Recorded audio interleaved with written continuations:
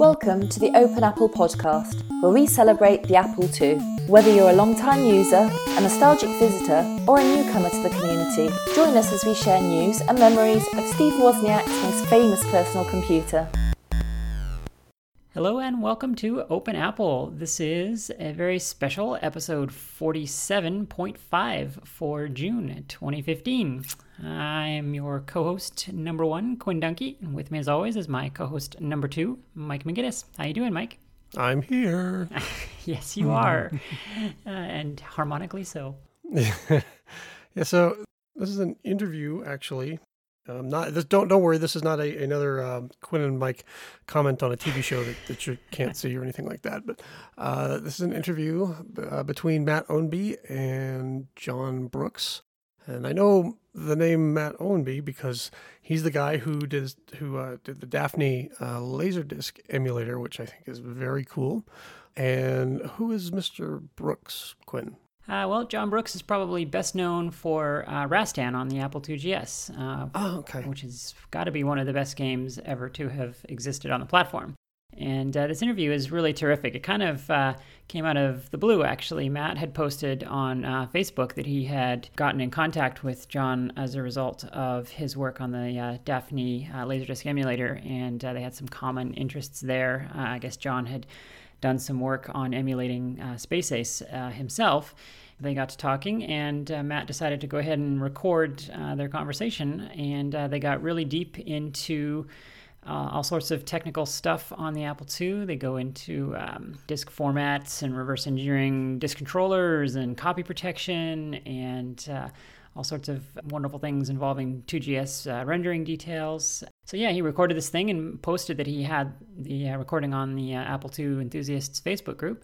And so I got in touch with him and asked if we could air it on the show here. And he very graciously agreed to do so. So we're very excited to be able to do that. For the technical-minded Apple II folks out there, you're really going to love this. It's very, very detailed, very deep, and really, really interesting. So here we go. How you doing? This is John. Hey, John. How are you? Oh, pretty good. Let me see if I can get the camera thing working here. Hold on. All right. So, all right. Not great lighting in here, but hopefully it kind of works. Cool. Yeah. I can see. Okay. That's good. Well, it looks like you have lots of parts behind you.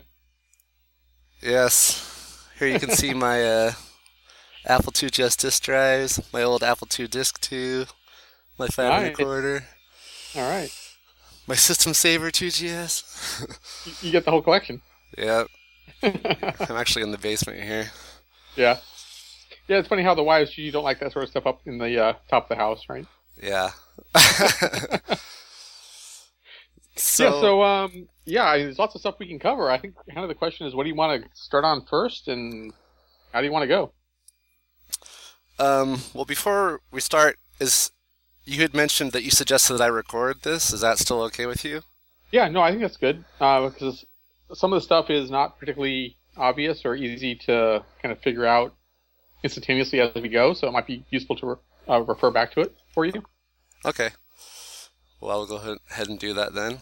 All right. So just a little bit more background about why I'm interested in the copy protection stuff is because I'm big into like preserving my memories from when I was a kid, and that's why I do the whole thing with the Laserdisc emulation and stuff. And I also was a huge Apple II and Apple IIgs fan, and I've noticed that all of the stuff that's been preserved out there is just like all the games that have been preserved are like the cracked versions. Yep. And no one has ever tried to preserve like the original copy protected versions. And I think, well, if we're going to really preserve the history, we need to preserve the copy protected versions, not just the cracked versions. I mean, because there were some really cool copy protection schemes, and back when those games were new, I was too young to really understand it, and so I'd kind of like to go back and just research and see exactly what they did for some of those old games. And yeah, well, I can cover a lot of the different techniques and stuff if you want. So in like 82 or 83, I think it was, I created, so it was my first commercial program. It was called Dyson, Disun, and I just sold it in the classified section in the back of like Small Talk magazine and and was it Nibble magazine, and there was like all these enthusiast Apple magazines, and so it was just kind of it was one of the early Nibble readers, so I just read all the nibbles off the disk. But then I could scan it and display it to the user and let the user specify what the sector and data header and trailers were. Because in the original days, that's usually what people would do to protect their data, is they would just change the headers for the DOS sectors. Right. And then in that way, so all you really had to do to access the data was to change the headers, the like P58896 bytes that that DOS was looking for, and then it would just go ahead and read the data, and you could copy it to your own disks and get the data off. Sure. But anyway, but kind of through that process of, so that was its stated goal, but it was used a lot by people to, extract data off of protected disks because, again, the changes were usually pretty simple, and being able to see the nibble data, which later Locksmith and other packages did as well, was pretty useful just to see what was going on in the tracks. But as a result of that, I got to look a lot at what was happening with different programs and how they were changing the track and sector layouts and the sync fields and other kinds of things that made it harder to protect or harder to copy. But so you want to start with the protection stuff that Rasteon used? Yes, let's talk about that first. Okay.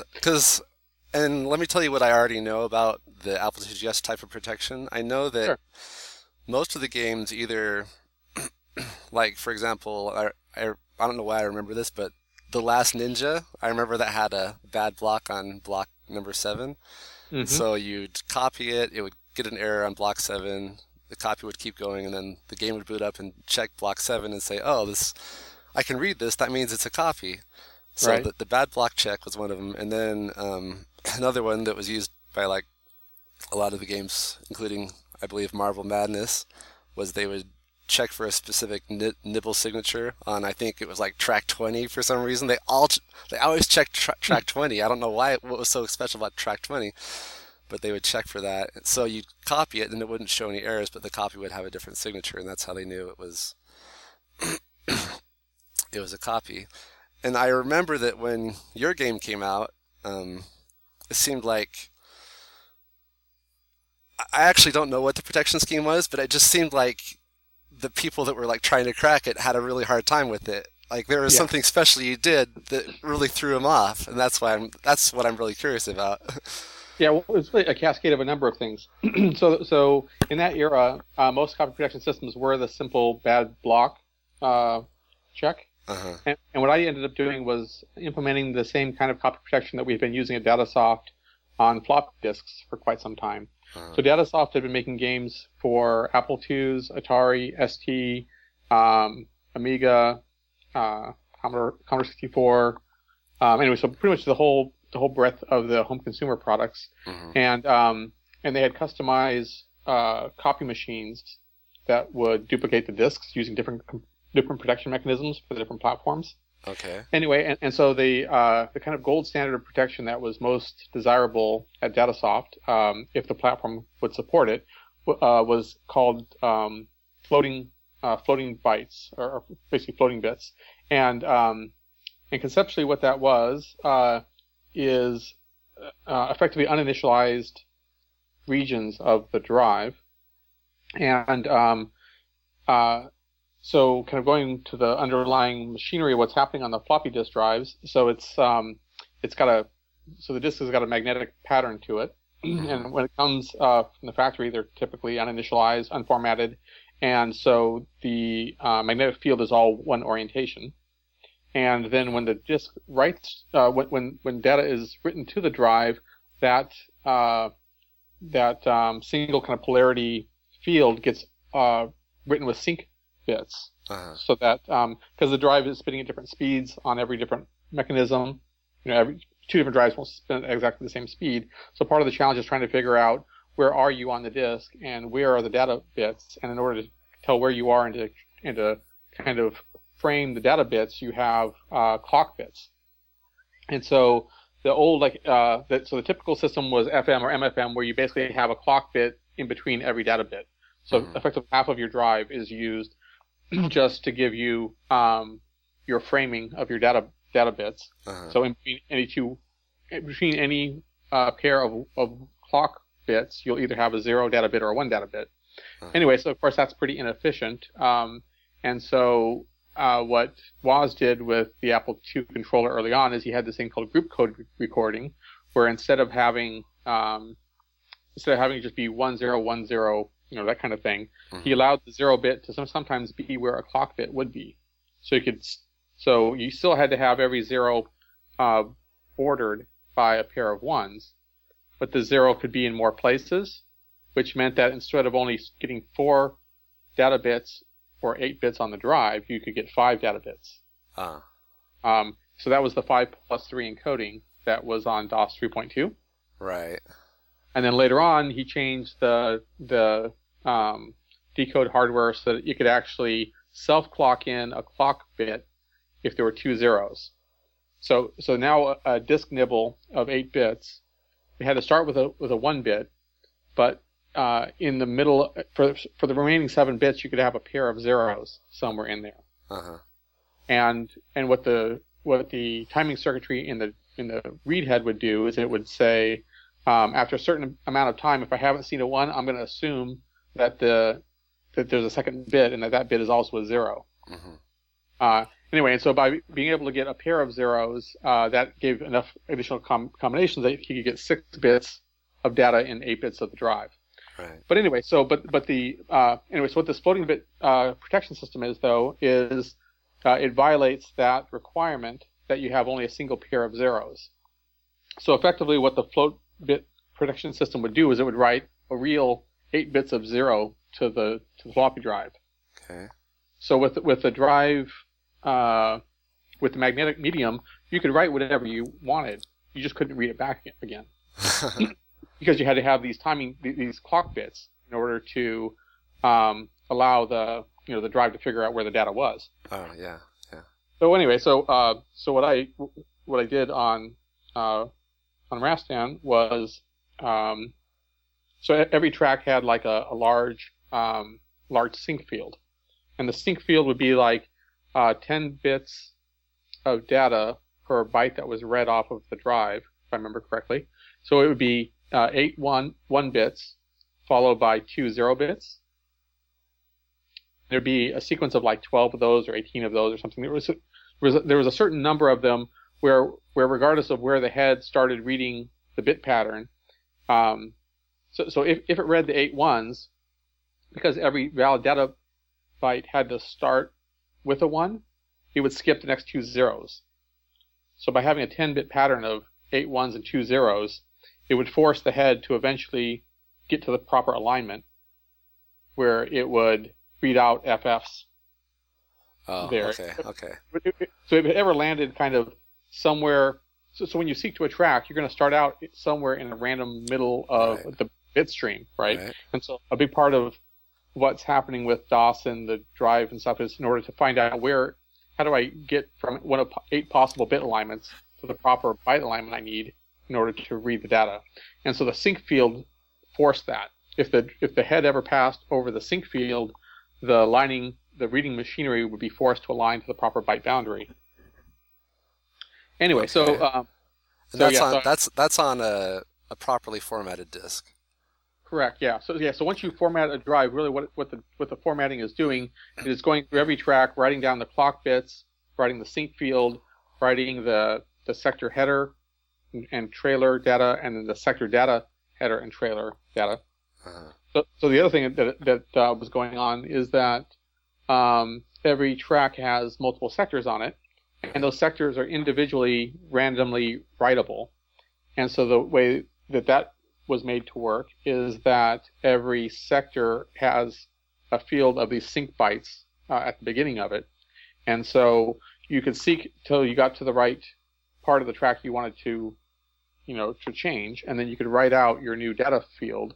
And even though what you're writing is probably not at the exact same bit alignment as the bytes of the other sectors, the sync field will force the head to realign before it hits that sector's data. Right. So every write has a sync field preceding it and then the sector header, and then the sector data. But anyway, that also means that a lot of the disk is lost. A lot of the actual storage is wasted with these sync headers per sector and the sector headers and sector data trailers. And so what I did on Tomahawk and Hunt for Red October had a single data sector per track. So I'd have I had the minimum sized sync field, and then I just had one sector that went the entire remainder of the track. And so I upped the memory size from 800K to I think 924K. So there was over 10% overhead in the way the track layout was structured. The other thing that was interesting about that is the sectors were interleaved with, I think it was a 4-to-1 interleave. So effectively, they would write sector 0, and then sector 1 would be written 4 sectors later. And the reason for that is because it took the CPU so long it was basically the operating system. It took DOS or the operating system so long to read a sector in and decode it from this 5+3 or 6+2 format that 3 other sectors would go by before it was ready for the next sector. Right. So effectively, when you load data off of a disk with all these sectors, you're reading it at 1/4 of the bandwidth. So 3 out of 4 sectors is just passing by unread. Okay. So I thought that was horrible, and so so basically, once I started a track, I could just immediately read it and pull out all the data in one rotation instead of having to do 4 full rotations to get all the sectors, all the data off the track. So is this? It sounds like what you're saying is you were creating kind of like your own file system or extending their file system to get a bigger capacity? Yeah, I was, but that was on earlier products. I didn't do that for Rastan because for Rastan I really wanted it to be hard drive installed. Because by 1990 or so my early games were 87, 88, 89, and in that era hard drives weren't super common for the Apple II. But by 1990, hard drives were pretty available and fairly mainstream, and so I wanted to have the data be in standard kind of ProDOS format and be copyable off to the hard drive. So I actually did very little mucking around with the floppy format. The only thing I did, so that was part of my challenge when designing the copy protection system for Rastan, is I wanted it to be, for the most part, a standard format disk with standard data that could be copied anywhere. But I wanted the floppy master to retain a uncopyable signature that could be validated when the game launched.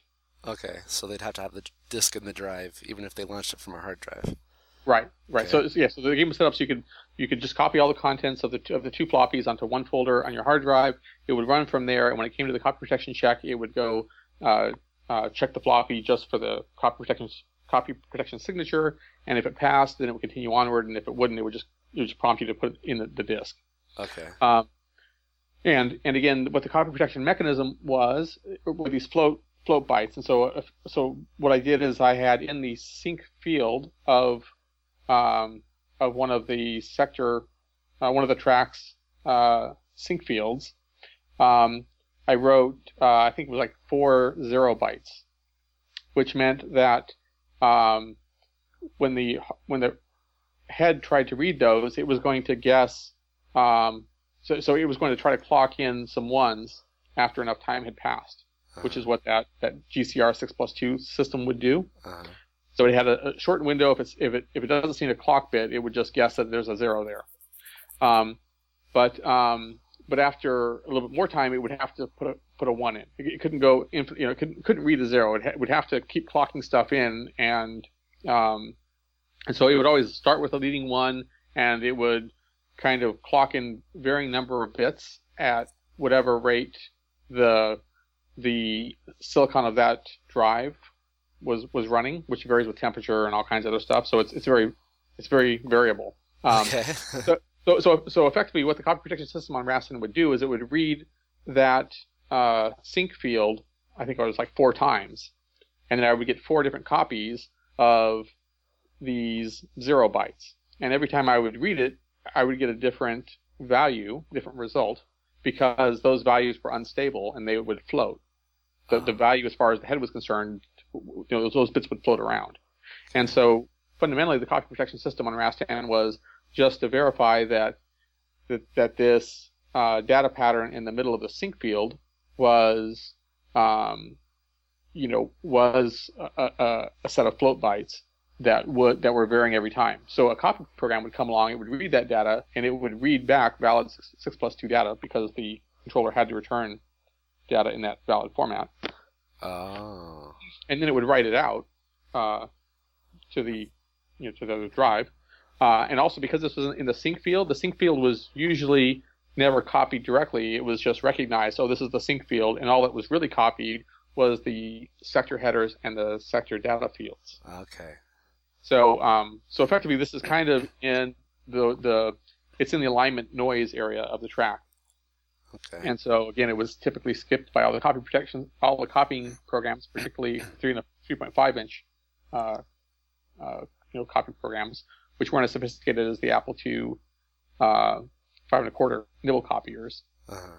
I think there were some nibble copiers that were made for the 3.5 inch drives eventually, but I don't. My memory's a little foggy now. Yeah, I think Copy 2 Plus had one that was supposed to be able to do it. Oh, yeah. It sounds like that would for sure fail with your scheme, because your scheme relies on getting basically a random read every single time. Yeah, so interesting enough, there's no real reason why the copy programs couldn't detect that they were getting random reads, and in that situation, write out invalid bytes, which would then also read randomly. So it was absolutely a copyable system. And in fact, I had a utility program for Rastan that would let me generate that data. I could copy my masters as much as I wanted, but all the standard copy programs would fail. And one wrinkle in this design is that I needed to have low-level nibble access to the track in order to check the copy protection system. Right. But a significant number of GS owners had Unidiscs instead of the Apple II disk. I don't remember what it was called. So there was one type of drive that only worked on the Mac, 3.5, and there was another type that would work on a Mac. Or sorry, there was one type that only worked on an Apple II GS, and there was another type that would work on a Mac or a GS. Mm-hmm. And the one that was on the Mac or the GS was called a Unidisc, if I remember correctly, and it had a processor inside. And so that was a big pain in the butt because I effectively had to write a program that would run inside the drive. And then I would have to, so if someone was running Rastan off of a Unidisc, I would detect it was a Unidisc, and then there was a whole smart port protocol that was used to communicate with the external drive, and I would download my code into the drive, and I think it was a 6502 running in the Unidisc, and then so I had to move all my copy protection code over there, and then run it locally, and then return back the result of whether it passed or failed. So I remember that was a minor nightmare. Wow. Anyway, and so then once the copy protection, so once these float bytes were checked, and either they were floating or they were stable, and of course if they were stable, it was a failed protection check. Then I kept prompting the user to put in the master disk. So of course that loop of prompting to put in the master disk was fairly obvious in the code and fairly easy to disable.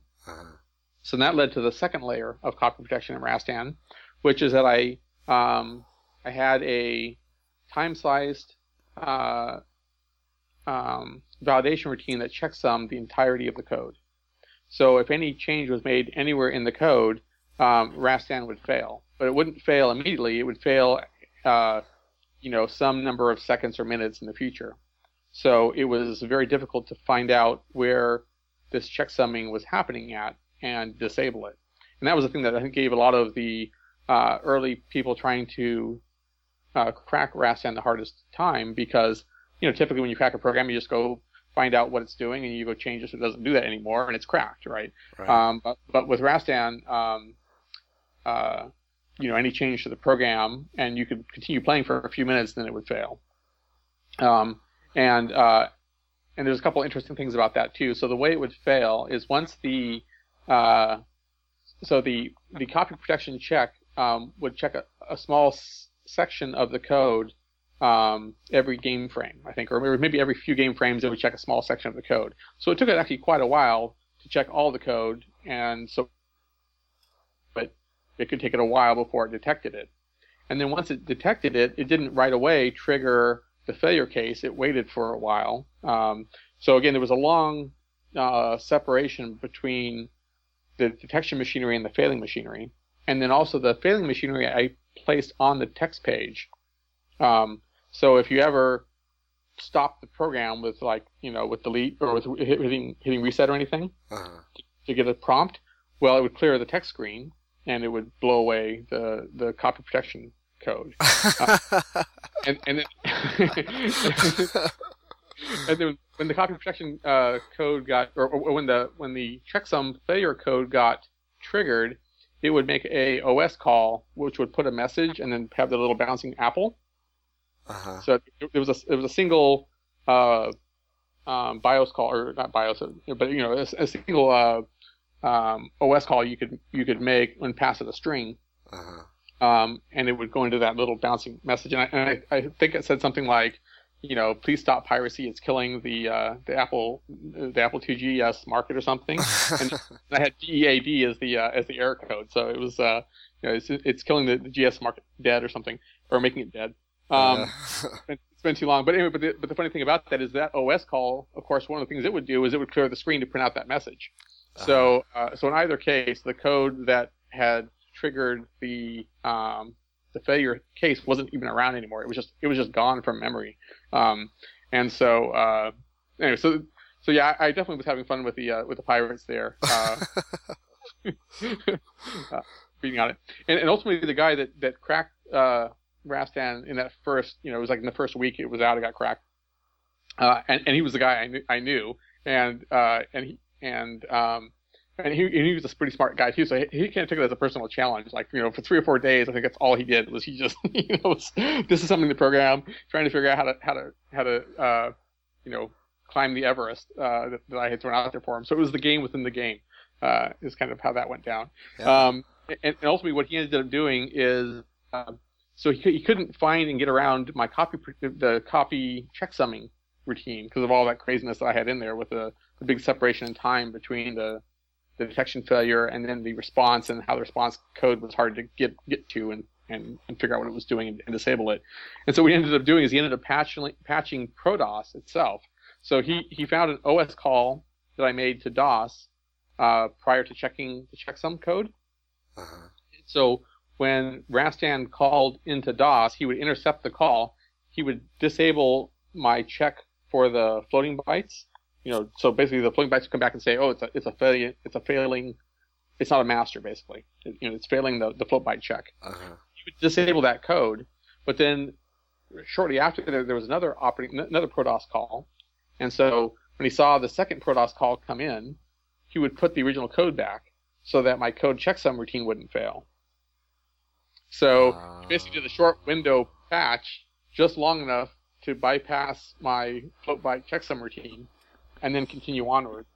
So I thought that was a pretty clever way to circumvent, because even though I checksummed my code, I hadn't checked the OS, basically. And so he patched the OS, which I called. So I thought that was good. Yeah, that seems like he's kind of cheating, though, because he didn't actually find your code. That's true. But all's fair in love and war, and protection, I think, pretty much. Yeah. So when you did the checksum, were you reading like the executable off the disk, or were you checking memory? Checking the memory, and that was why that was particularly difficult, is because in order to have high performance code, and Rastan really had to be high performance with all the full screen scrolling and stuff. Mm-hmm. High performance code on the A16 pretty much required self-modifying code. So I would say there were hundreds, if not thousands, of loops that were modifying themselves in order to run quickly. And so what all those routines did is they all started out with a known starting case for the address. So they would say, like, load A from 2000, y and store at 2100, y or whatever, right? And I would patch the 2000 and the 2100 to be the source and destination of whatever was needed for that, for that routine. on the fly, and then that loop would run. And then at the end, I would put them back. I put the original constants back. So all my self-modifying code routines in Rastan they would modify and then they would return themselves to their previous state. So that the checksum wouldn't fail. Well, that's awesome. So yeah, it was fun. So do you think that the other, like for example, like I remember Marble Madness did like a nibble check. Do you think they did a similar check that you did with like the floating bytes, or do you think they just inserted like a specific nibble into like, you know, like the sync bytes somewhere and we're looking for that? Or do you know what? Yeah, I don't know. That's a good question.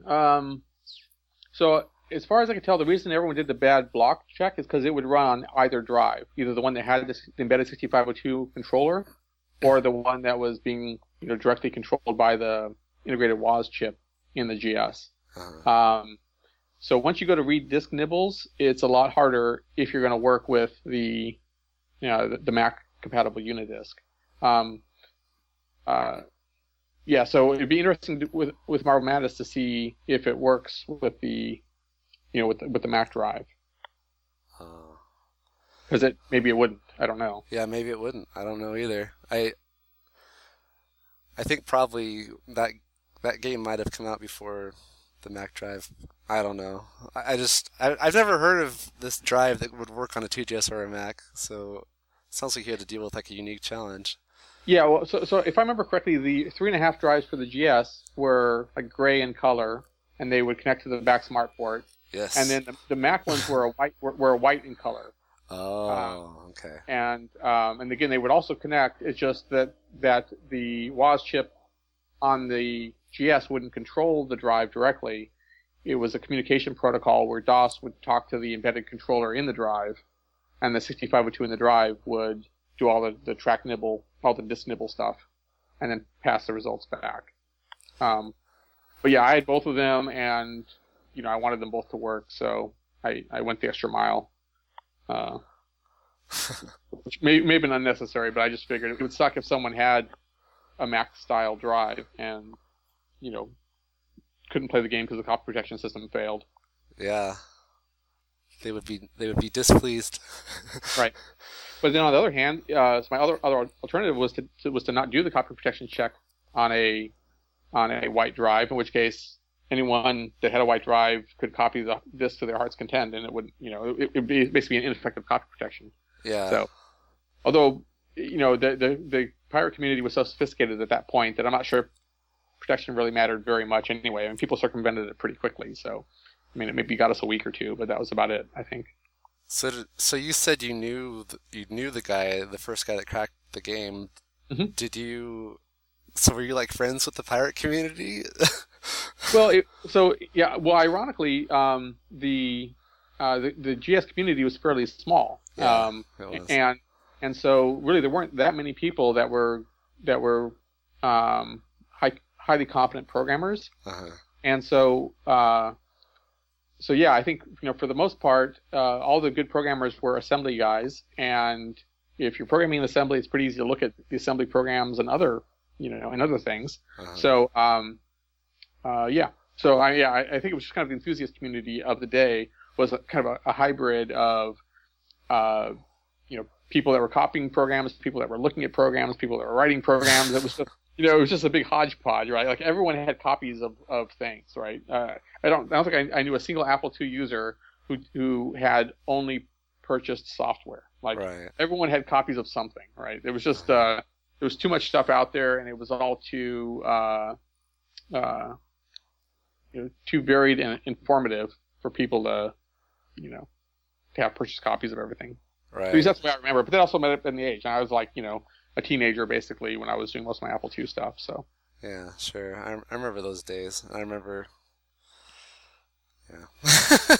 Yeah, you know, there'd be parties where, you know, people would bring their computers, they'd get together, and, you know, they would see what program somebody else had that they didn't have, or they would go figure out, you know, how is this program working? And there were bulletin boards where people were talking about that stuff all the time. And in fact, a lot of how I ended up learning about the Apple II was a combination of talking to other people via modem and bulletin boards, and then disassembling programs to see how they worked. And part of that, I think, was actually kind of the Apple II culture as well. Like a lot of what I learned was just disassembling DOS and ProDOS, disassembling the basic interpreter, looking at Wozniak's floating point math libraries. I mean, it's just a lot of it was learned by observation of what other people have done. So do you remember any BBSs that you called back then? Well, I don't remember their names. I know there was one in Southern California that I called a fair amount, and there was one in Florida. But I don't remember what they were. It's been too long. I remember there was one in New Jersey. I think it was called the Hidden Stronghold that I called. Yeah? Yeah, that one sounds familiar. And they advertised having 100 megs of space. I'm like, holy cow, 100 megs? How many floppies is that? And there was one called, I think it was called the Outer Limits, which that one. They were affiliated with the East Coast Connection. I don't know if you remember that. I think that was one group that was like trying to crack your game. And it took the guy like 72 hours, and he was like complaining about it. He's like, exactly. 72 hours is a long time.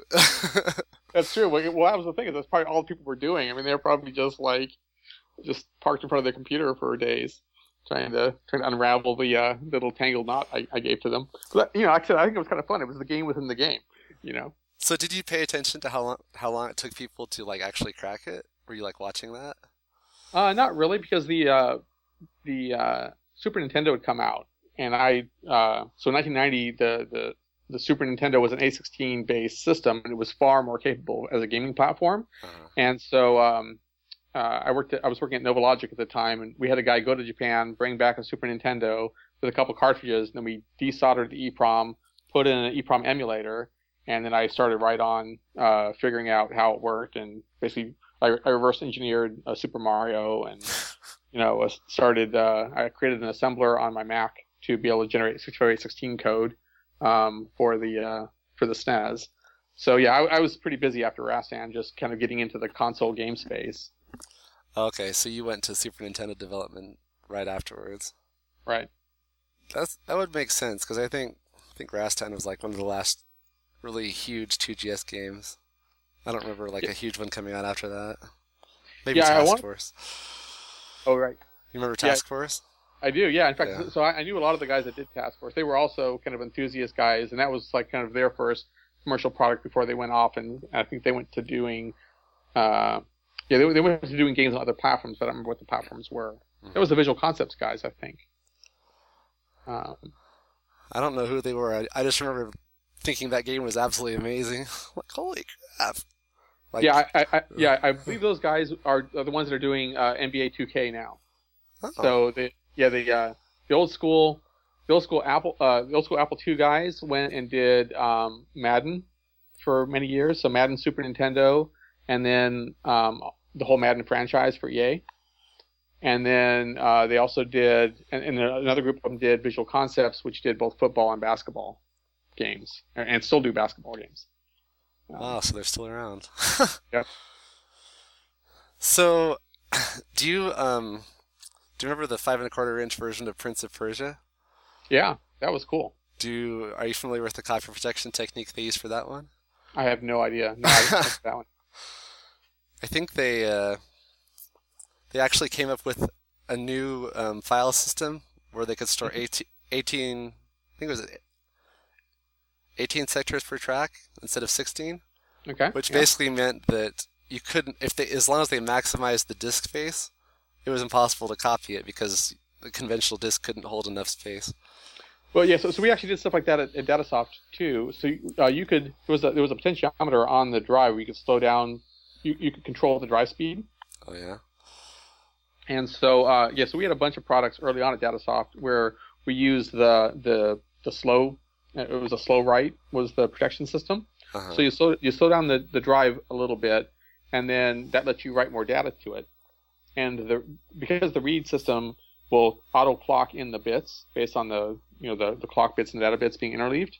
Uh-huh. That so if you slow down when you write, when you read at normal speed, the data comes in faster. But as long as it doesn't come in too fast, the read system can still decode it properly. Okay. But then if you go to try to write it on a normal speed drive, you can't. It won't write out that. It's more data than you can write out.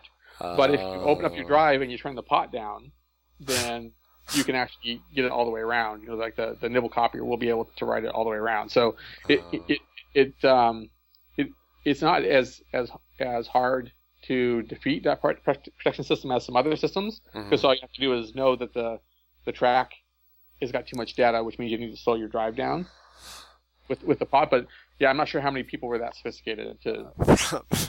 Probably not too many. Right. So when these discs went off to like the manufacturer to like be mass produced, how did they mass produce them? Did you like provide them with like a program to like create the disc? Well, so that's kind of a funny story. So when I got my first job in the programming industry, is at Datasoft. I was 18. It was a big warehouse in the San Fernando Valley, and the front half of it, when you walk in on the left side, it was an office building with a drop ceiling, and there was a bunch of people in there programming and doing some art and doing some testing and stuff. And then on the right half was a warehousing company and a disk manufacturing company, the offices for them.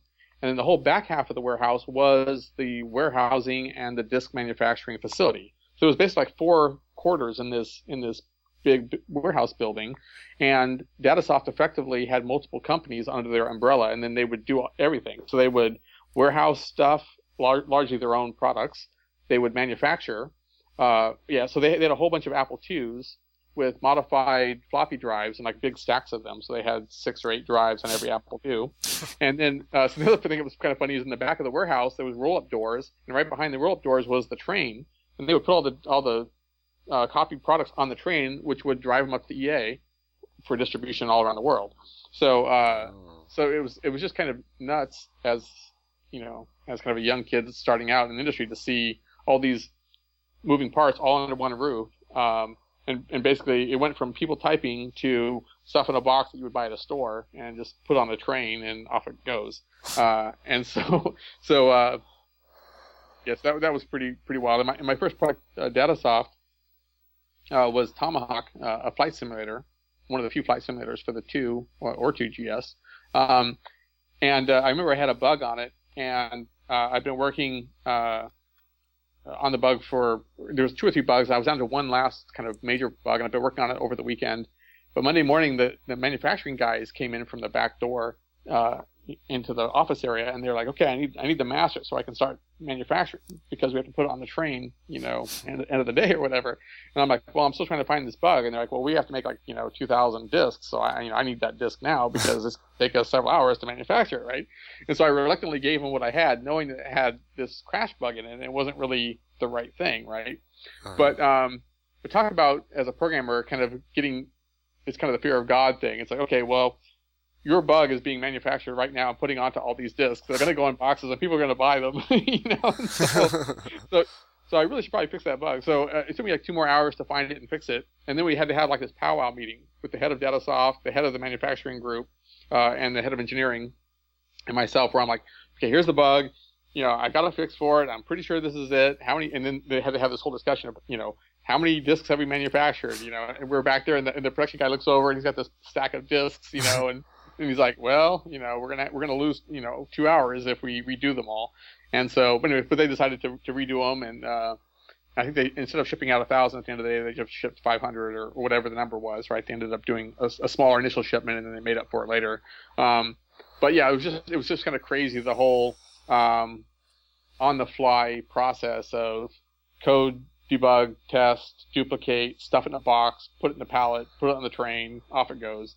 So yeah, some craziness. But yeah, but those drives on the Apple II, so they had so the floppy disks had a hole in them that would show you where track 0 was, or sector 0. And Apple IIs didn't have a sensor for that, but our drives did. And why that was useful is that we could do synchronized tracks, which was a copy protection scheme where you read one sector and then you immediately sync to another track and start reading. So the tracks, the data from track to track is synced relative to each other. Oh. So Locksmith and one of those copy protection systems, they'll read the source track a bunch of times so they can figure out what it is, and they'll write it down, and then they'll go to the next track and they'll read it a bunch of times and they'll write it. But the writing of the second track is not oriented relative to the first track. Oh. And that loss of orientation will be checked for, and it will cause a failure in the. So anyway, there was actually some apps some programs where they would have spiral tracks, so they would just read the data in a spiral. So it was more of like a continuous thing, because it was all magnetic substrate on the disk. And the tracks were really just whatever the stepping motor for the head was deciding that it should be. Mm-hmm. And those definitely had to be in sync with each other, I guess. Yeah. Man, I'm really sorry to hear about this, because a friend and we've been talking about making like a little piece of hardware to like read the disk 2, disk 2 drive, so that we can like extract the bits off of the disk. Mm-hmm. And like we're trying to think of, okay, what do we need to do to like really preserve everything on this disk? And I said, do you think we need to have the tracks in sync with each other? Because that would be a real pain to try to do that. I'm like, let's just so we don't need to make the tracks in sync. But now you just shattered my plan. Yeah. Well, it depends on. Some production systems don't care and others do care, right? So it depends. But yeah, ideally,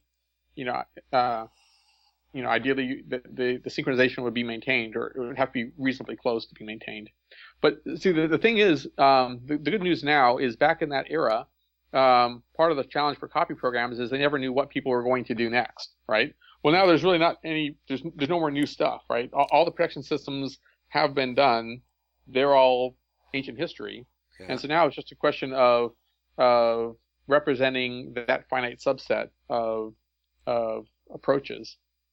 And as far as I can tell, the ones that weren't well represented by the copy programs back in the day were the track-to-track synchronization, the speed variance issues, and the floating bytes. As far as I know, those three are the three kind of holes that professional game developers mostly leaned upon, because the copy programs weren't sophisticated enough. But nowadays, that would be relatively easy to recognize those schemes and to, copy with integrity those approaches, I think. Well, the floating byte one sounds like it might be kind of difficult, because it sounds like the drive won't actually... What was the thing that inserted the ones? Was it the drive controller, or was it the drive itself? It was the drive controller. So the controller had a self-block mechanism that would put in ones if it hadn't seen a one coming in off the drive within a certain time period. So if we just hooked up directly to the drive, then we'd get the actual bits. We wouldn't have to worry about those ones being inserted. Yeah, probably. But even if you use a regular Apple II drive to read the bits off the drive, if you read the track multiple times, which Locksmith and all the copy programs would do anyway, and if there were regions that were varying, then you could infer that those were floating byte regions. Oh, yeah. And you could recreate them by writing zeros or a similarly illegal, unstable pattern for the drive, which would again cause the drive head to float in how it interpreted that region of the drive. Oh, okay. Well, that's really cool. Yeah, like I said, there's a lot of information here, so I'm not, probably good to get it recorded just so that it could be preserved one way or the other. Yeah. Because that's the reason I contacted you, is because we want to make a piece of hardware that will hook up to like a disk drive and then read all the bits. Mm-hmm. But the 3.5-inch disc, it seems like that has some kind of controller built into it. Like, it doesn't seem like you can read just raw bits off that thing. It seems like you can read raw bits. Yep. Yeah. So it really is just it uses the exact same GCR encoding that the floppy drive used. The difference is that the floppy drive had a constant rotation speed, whereas the actually, it was a constant rotation speed. So the difference on the 3.5s is that it has more sectors on the outer tracks than it has on the inner tracks. So the larger circumference of the outer track allows more sectors to be packed in there. Right. Yeah. So I think what it was doing is it was slowing down the rotation speed. It had like 3 or 4 speed bands, and so every few tracks, the number of sectors would increase as you go from the inner ring to the outer ring. Right. But the actual nibbles on the disk and how they're read and stuff, and the 6.2 decoding, I think all that was pretty much the same. Okay. Well, that's good to know. Yeah, and the number of tracks is higher. So instead of 35 tracks, I think it's like 80 tracks or something. Right, yeah, that sounds right. So I have a question about the 3200 color stuff that you did. Yep. So you first introduced that for your Tomahawk game. Right. Did anyone else, do you know of anyone else who started tinkering around with that afterwards? Well, I know someone actually made a paint program that would work in that mode. Yeah, Dream Graphics, I think it was called. Yeah, so I think that took a couple of years because it was kind of a gnarly mode to try to support. Uh-huh. But yeah, so what I was originally trying to do is I was trying to race the beam kind of like the old 8-bit Nintendo system. Like with the old Nintendo, pretty much the CPU is drawing the pixels as the beam is going. So there's like a register saying, what the brightness is or whatever, and the 6502 was like writing values into there, which was changing the color as the beam scans across. So for the most part, on like the old 8-bit Nintendo, the game logic runs in VBlank because during the screen it's busy like drawing pixels effectively. Really? Yeah, and so I was trying to, it's crazy. So I was like trying a horrible to design. Yeah, pretty much. But when I tried to do that on the GS, I realized, so I was trying to change the palettes because that's a small amount of data that affects all the pixels on the screen. So I wanted to do some palette animation cycling and kind of some racing the beam stuff. Anyway, and what I found was that the palettes are latched. They're read in and latched by the hardware in the horizontal blank. So before the hardware draws a scan line, it reads the SCB byte and it reads the palette associated with the SCB and it holds them in on-chip registers. And then it reads the pixel data out of the frame buffer and draws the line. Okay. So I really couldn't race the beam very effectively because it was all being preloaded into the display chip. Uh-huh. But what was interesting about that is because it was reading at every H blank, it meant that I could, if as long as I changed it a line or two ahead of time, I could change it every single scan line. And so then why that was interesting is then I could basically have unique colors every scan line and effectively have 3200 colors with a unique set of 16 every scan line. Right. And I just used the different palettes. So I would change them like 16 at a time. I would have palette 15 be used for the first and then palette 0 be used for the last. And then, so it would be reading those palettes. And then after it had used 15 was going on to the lower palette numbers, I would be pushing more colors in to change palette 15 entries. And so I would kind of follow along. It was reading out of the palettes in descending order, and I was pushing new data out in descending order, following behind.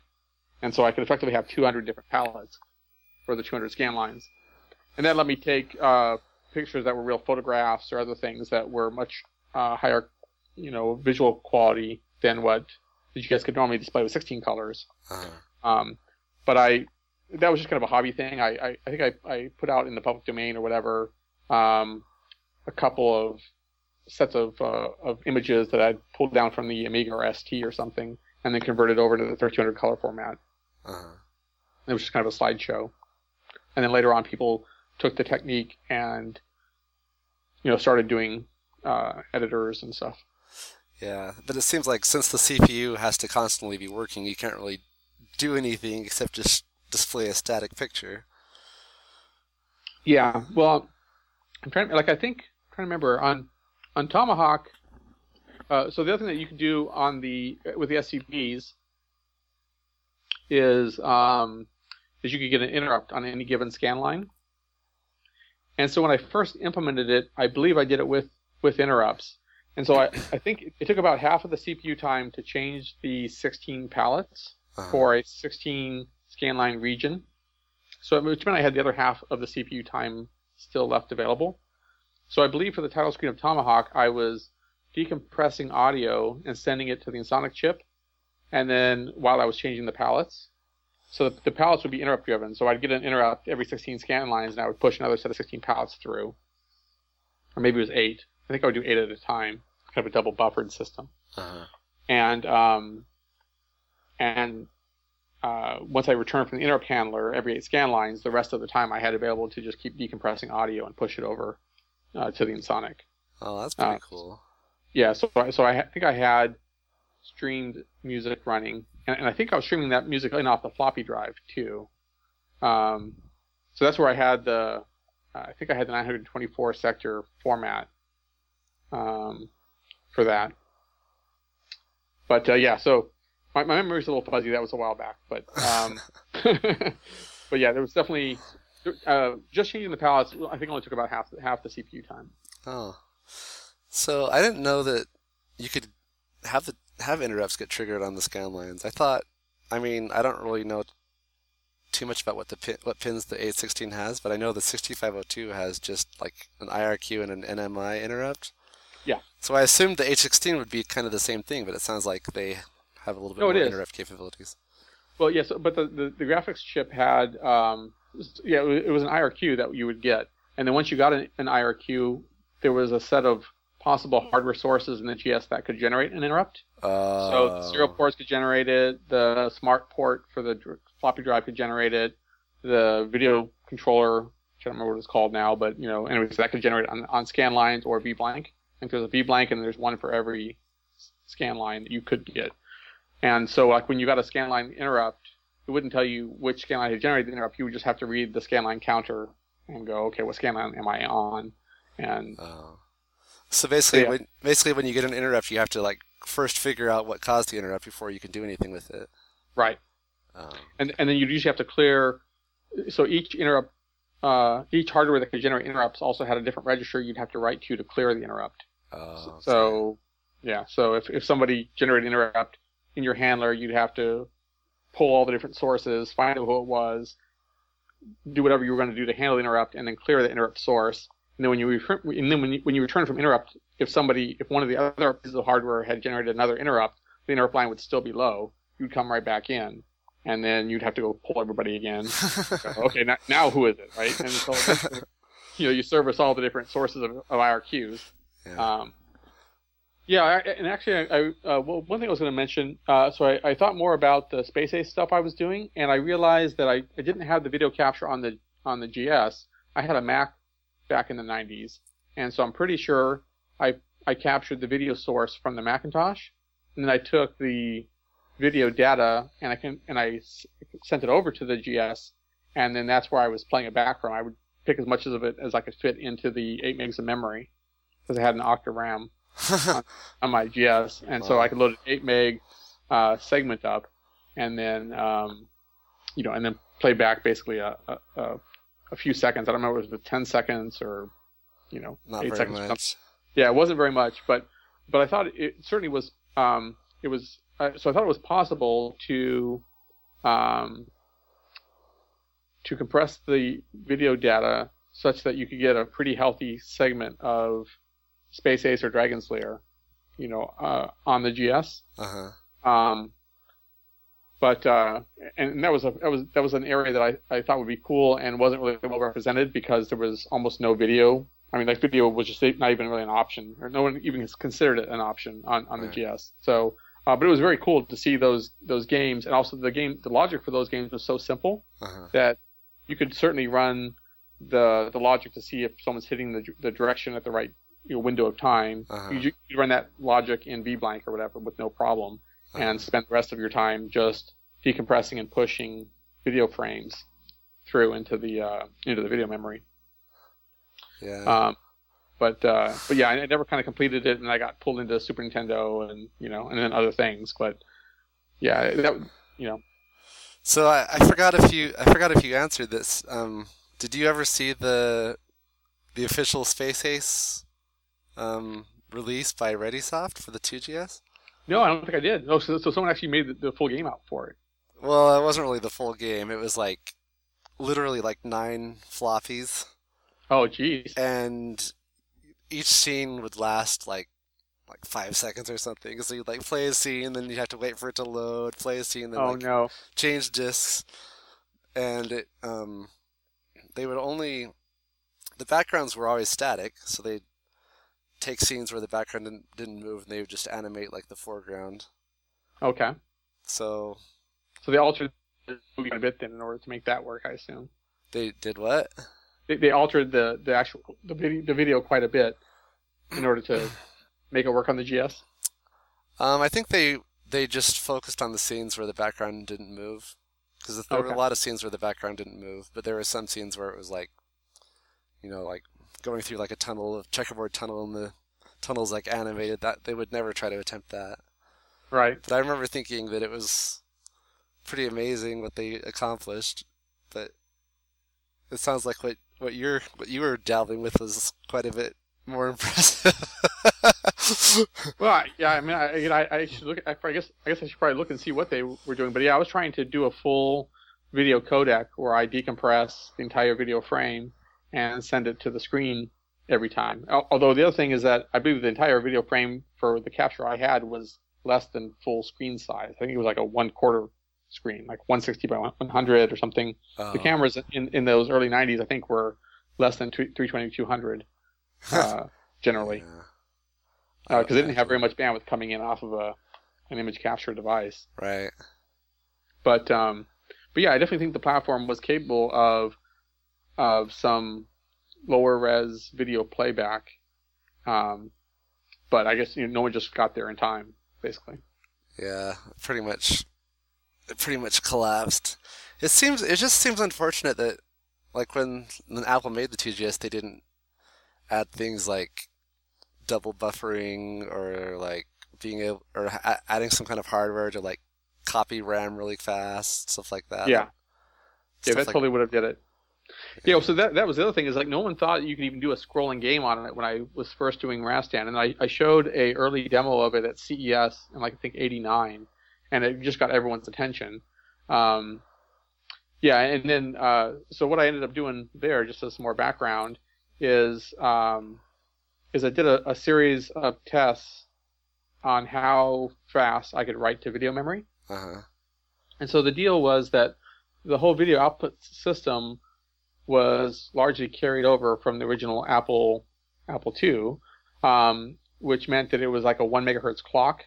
But the Apple II had a stretch clock. The clock wasn't at a regular pace. It was kind of synchronized with the color burst of NTSC. Uh-huh. And so it's just some tricky timing. And it's really kind of keyed around a nominal 1 megahertz clock. Anyway, so on the GS, they kept all that for compatibility and just didn't have to re-engineer it all.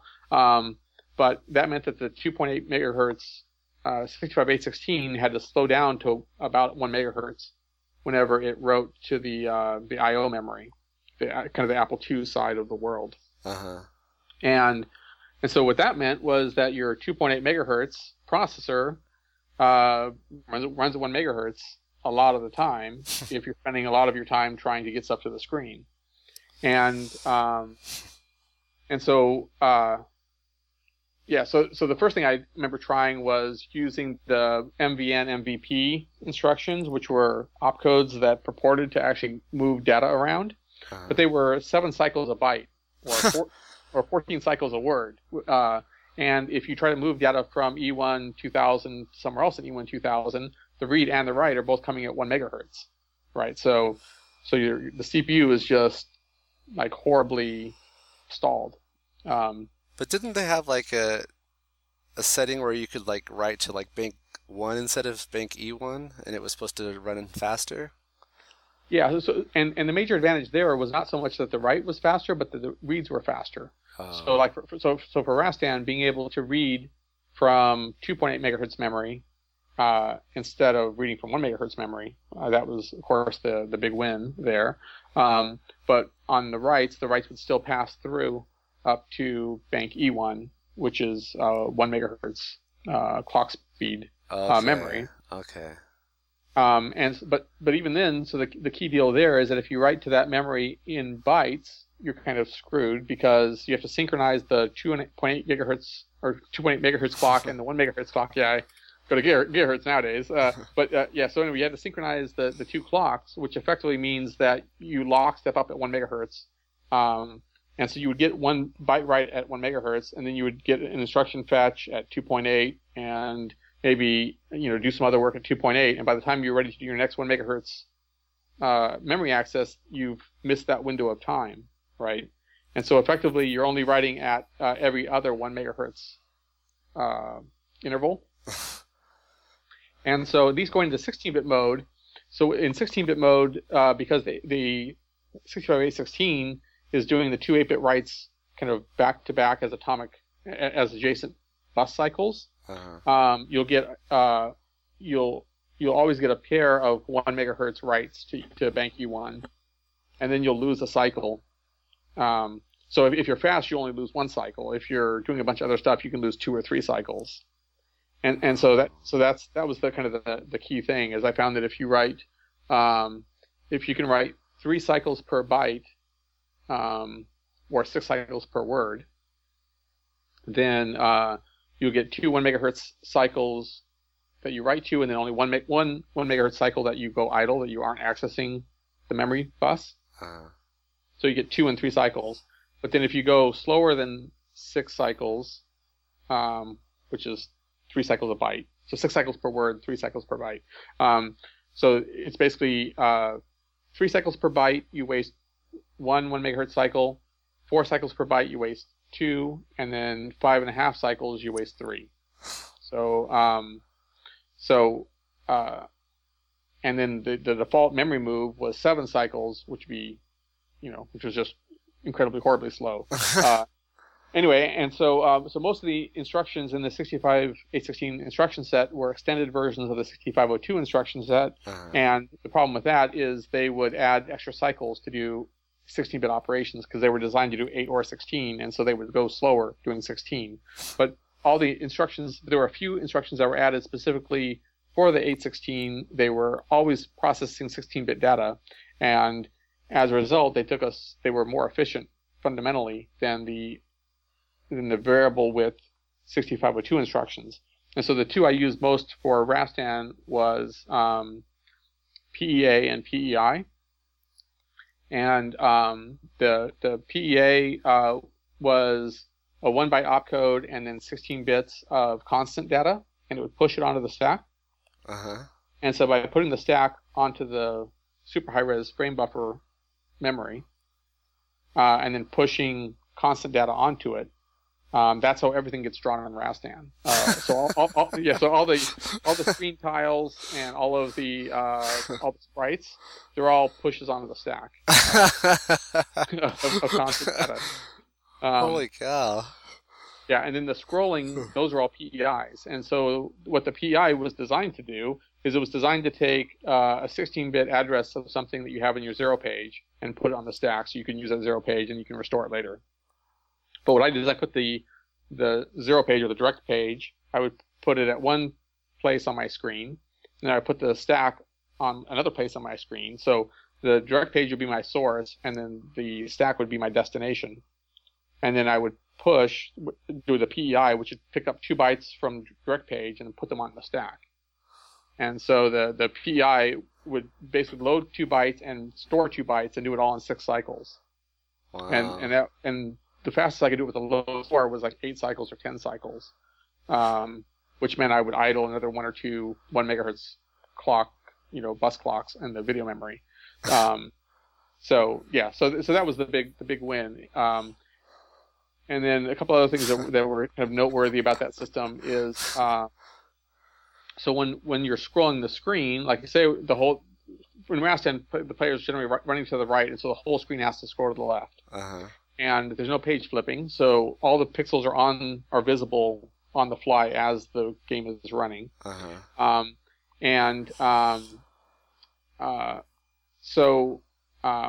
for the scrolling piece, I needed to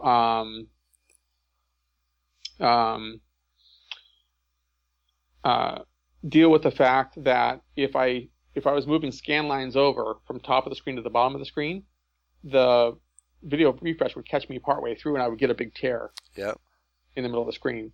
Yeah. So instead, I ended up with I think like 8 different scrolling routines, and each scrolling routine would move the data along the axis of the scroll. So when you're scrolling to the right, or when you're scrolling to the left, running to the right, I would pick up data. I would pick up a column of pixels, and I would copy it to the left, and then I would move over and pick up a column of pixels and overwrite the one I just moved. So I was basically moving columns across. So when the beam caught me partway through, there'd be a column that had a little tear in it, but the tear was localized to the column. All the columns to the left were already fully moved, and all the columns to the right were not yet moved. And so it was far more visually stable. The tears would be small and localized, and you can see playing Rastan, because I think it runs at like 15 or 20 frames a second generally, which usually means it takes 2 or 3 frames for it to do a scroll, and you'll see there's kind of a rubber banding effect as it's scrolling, where it's moved some columns over, and the refresh comes through and shows you the partial movement, and so part of the screen is wider effectively.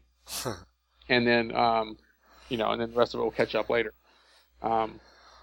So yeah, I had custom scroll routines for left, right, up, down, and the diagonals. And then some other kind of crazy thing about the rendering system was that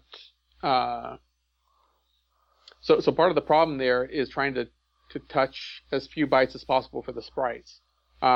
So it took most of the time just to scroll the screen, and but the problem was I also needed to I also need to update what was on the screen, all the sprite stuff, and so I did all that as kind of an off-screen buffer operation in Bank One. So I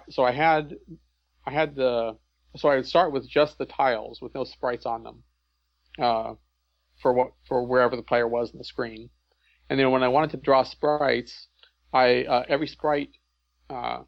So first of all, I had a thing which I called code sprites. So I took every sprite and I loaded it in generated 2 functions for every sprite. So one function was the backsave function. Actually, it might even had 3 functions. Let me see what it. No, I think it was just 2. So I had one function that would draw, I think it would save and draw, and then I had another one that would restore. So effectively, what was going on is that, let's say we wanted to draw Rastan somewhere on the screen. Actually, maybe I did have 3 functions. It's been too long. So I'm going to go with the 3-function description because there's nothing else that's actually easier. I might have combined the save and the draw together. But anyway, conceptually, there's 3 different steps that need to happen. First, I need to take all the pixels that are going to be modified that are underneath Rastan, and I need to have those. So what I didn't want to do is have to redraw the tiles to erase a character. So instead, what I did is all the pixels under a character, I'd save it away, and I would draw all the pixels that correspond to Rastan, and then once I had drawn that frame, I would then take my saved pixels and I would draw them back where they were, effectively erasing the Rastan sprite. Okay. So a sprite process consisted of save the background, draw the sprite, and then erase the sprite by restoring the background. Okay. And anyway, and all those were functions. So what I would effectively do is I would look at the bit patterns for Rastan, and there'd be a whole bunch of transparencies, say, to the left of his head, and then there'd be a few pixels of his head. And so rather than trying to have a big rectangular block of the pixel data for the sprite, instead I just had a function I would generate, which would say load 16-bit constant, which was 4 pixels, and store it in memory, either with a push to the stack or with a store to direct page. I remember exactly which way I did it. I think I did it with a push, the PEA stuff. Mm-hmm. So I would set the stack to the right edge of the pixel data, and I would just push it for that scan line. And then similarly, the restore routine would load the data up that had been saved, the background map that had been saved previously, and it would push it back over there to erase it. So So in bank 1, I would start with the blank image, and I would put all my sprites on it, and then the scrolling routine would effectively pick all the data up, move it over, and by writing it back, it would copy it up to bank E1. Mm-hmm. So all my sprite drawing was done with shadowing disabled, and then the scrolling routine would effectively put it up to the slow memory. Oh. And then after I'd copied up to the slow memory, then I erased all my sprites by taking the back saved version of the playfield and putting all those bytes back over to erase my sprites. So that was basically the process for a frame, was save background, draw sprites, scroll screen, then restore background over the sprites. So it seems like you'd have to deal with the sprites flickering unless you were careful. Well, so that's why all the sprite draw and restore work was done with the shadow writes disabled. Oh, okay. So they were all happening at 2.8 megahertz directly into bank 01 memory. Mm-hmm. I was shadowing bank 01 into bank 0, but I was not shadowing bank 01 to E1. Oh. So all the sprite draw restore work was done, only to bank 1, and then in the scrolling routine was shadowing all writes from bank 1 to bank E1, so they would actually go into video memory and show up on the screen. Okay, so in order for it to actually show up on the screen, the scrolling routine would have to be called. Right. Yeah. So even if you were just standing there doing nothing, I would have to do basically a full screen blit to read all the pixels from bank 1 and write them back to themselves. Okay. Basically a null scroll operation. just in order to get all those bytes to get sent up to E1 and show up on the screen. Yeah, it was a crazy platform. So did you ever know any other developers from like other companies like Will Harvey, like Zany Golf, The Immortal? Because I know they had to deal with scrolling issues. I'm just wondering if they use similar techniques or if you know. Yeah, I don't know of anyone else. So I think I was the first to develop a lot of those techniques. So I knew the guys that did Task Force and the Alien Mind guys. Uh-huh. So I worked with Robin Carr and Matt Crysdale, the guys that did Alien Mind, mm-hmm. to reverse engineer the 2GS 3.5-inch drive controller. Ah. So both Tomahawk and Alien Mind came out around the same time, and we both had custom floppy disk formats. So we kind of shared knowledge about how the drive hardware worked and how the OS used the drive. Mm-hmm. And we both had denser formats and faster load time. So we didn't have the 4. So one track rotation would give us all of our data for both Tomahawk and Alien Mind, which is the thing I talked about before, mm-hmm. of avoiding the sector read. And I think even on Rasteon, I might have had my own DOS where I could read the whole track, even though it was a 4-to-1 interleave. I would read all 4 sectors, and so when past the track, I would read all the sectors out of order and just store them away, and then I would decode them separately, so I could have a 4 times faster load time than ProDOS would do. So okay, so I was actually curious about that. Is that the reason why, like certain demos from like FTA could load super fast because mm-hmm. they were like just reading the raw bytes, and that's also the reason why if you use the regular operating system calls, the reads are so incredibly slow. Yeah, because the regular operating system was running. It would take it 4 rotations of the drive, of the platter before it got all the data off the track. So it was effectively reading at 1/4 speed. Yeah, it was just horrible. I mean, there was a lot of things about the software in that Apple IIgs era which just seemed, it left a lot to be desired. So the way that the GSOS, like the windowing system, the menus, the windows, all the graphics blitting routines, they were, super generic and super inefficient. And I just remember kind of being frustrated by the slowness of the response of the system, and it seemed unnecessary just because the system had faster pathways to move stuff around. It's just the OS didn't use them. And I don't know if that was because of overly conservative software development practices, or maybe there were legitimate reasons why you needed a 4-to-1 sector interleave, or you needed the slower drawing routines. And I was just dealing with a constrained enough subset of situations in my programming interaction that I could get away with shortcuts effectively. I mean, I never really understood what the full set of requirements were that these other.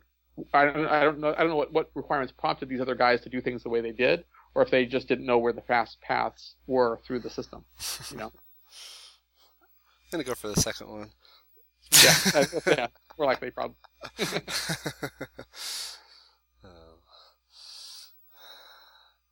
So, do you still have the source code? I do. I don't throw anything away. I have a storage facility with lots of stuff in it, and I haven't probably booted the GS up in over 10 years. So it's probably actually closer to 20 years now that I think about it. Yeah. It's been a long time. So I have no idea if it even works or not. But yeah, one of these days I'll have to dig it out and see if it works and what it does. All right. So do you have a working GS system? Why, yes, I do. It's right here. All right. Very cool.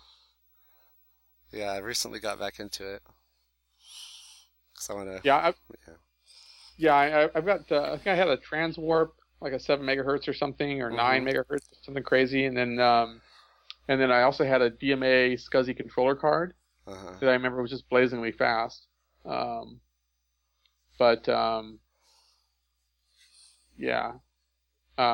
I mean, I remember actually by the kind of early to mid 90s there, the Apple II was a pretty peppy system if you stayed in text mode. Like I think I had the guy that did Merlin, he had some program launcher. I don't remember what it's called, ProCell maybe. Yeah. Something like that. Yeah. Yeah. So I remember I used that and the caching SCSI controller card. I turned the machine on and it would just boot up to that main menu in about half a second or something. Really? Yeah, it was super fast, and then I would I could basically run back and forth between the programs, and they would each just take a half second or a second to launch, because they would all just come in off the hard drive super fast, and they would be DMA'd right in the memory, so none of the 6502 copying stuff around. But yeah. Wow, because I had a SCSI card, probably not the fancy one you're talking about, and just a regular hard drive, and I recently replaced it with compact flash adapter. Oh, really? Okay. Which I thought would be like super fast, but when I booted it up, it was just meh. Of course, I don't have like the Transwarp, so it's probably CPU limited, but yeah, it was slower than I expected. Yeah. Well, the other thought I had recently was that with all these new inexpensive like single board computers, I wonder how hard it would be to actually make a board that would plug in to the 6502 40-pin DIP socket and emulate the entire processor in software using a modern microcontroller. Probably not hard. Yeah. But what would that get you to do that? Could you make it faster? So you could make it faster, probably tens if not hundreds of megahertz. So you could make it crazy fast if you wanted. The other thing you could do is you could use the video out, USB out, Ethernet out, wireless out. I mean, you could do a bunch of stuff to give alternate I/O capabilities kind of directly out through the CPU instead of having to rely upon plug-in boards and stuff.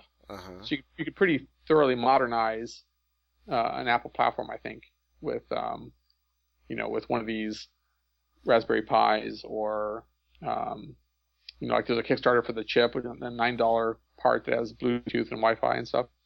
So it'd probably be a bunch of software, and it may need to be a little bit of hardware to interface the 40-pin DIP package into a form that you can communicate and drive all those pins. But it seems like it should be possible to emulate a CPU with in software nowadays at at 6502 speeds. Oh yeah. Yeah, plus basically. Yeah, but it's my understanding that even if you made the CPU like super fast, you'd still have to like slow it down to talk to like the memory and the disk drives and stuff, wouldn't you? Yeah, well, certainly for the disk drives you would. For the memory, you could choose whether you want to use the memory outside the CPU or not.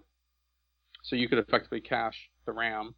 I mean, assuming you don't have a DMA controller in the system. If you have a DMA controller, then well, even with a DMA controller, assuming that you can watch the address bus being changed by the DMA controller, you can realize that it's DMAing and provide the data yourself, presumably. Yeah, and again, I don't know. I'm not enough of a hardware guy to know all the ins and outs of what's going on there, but it just seems like modern systems are so much more powerful and sophisticated than back in the day that it seems like you can do software emulation for what used to have to be done in hardware. Yeah. Oh, I agree. In fact, a friend and I talked about, hey, we should just take a FPGA and make a new Apple IIgs, except make it much faster and better memory. And I got all excited. I'm like, okay, I got to finish my Laserdisc replacement project first. Can't keep can't keep starting new projects and not finishing old ones. Mm-hmm. But that would definitely be fun. Can you tell me a little bit about the Laserdisc replacement? So what happens with that? Is it you provide the video and the interface, or does it still work with a Laserdisc, or what's happening there? All right. Well, I should probably hit the road or get back to things. But if you have any more questions about copy protection stuff or Rastan or whatever, certainly happy to help. All right. Do these conversations pretty easily. I'll look forward to that email on the Laserdisc stuff. I want to see if I can get that over to John and help him fix his broken Laserdisc player. Okay, I'll look for a few YouTube links. Okay. And send it over to you. That'd be cool. Yeah, and also please let me know when you're going to be in town, so that'd be neat to get together. All right. Sounds great. Okay, well, thank you very much for your time. Yeah, good talking to another fellow Apple enthusiast from back in the day. All right. All right, later, man. Talk to you later.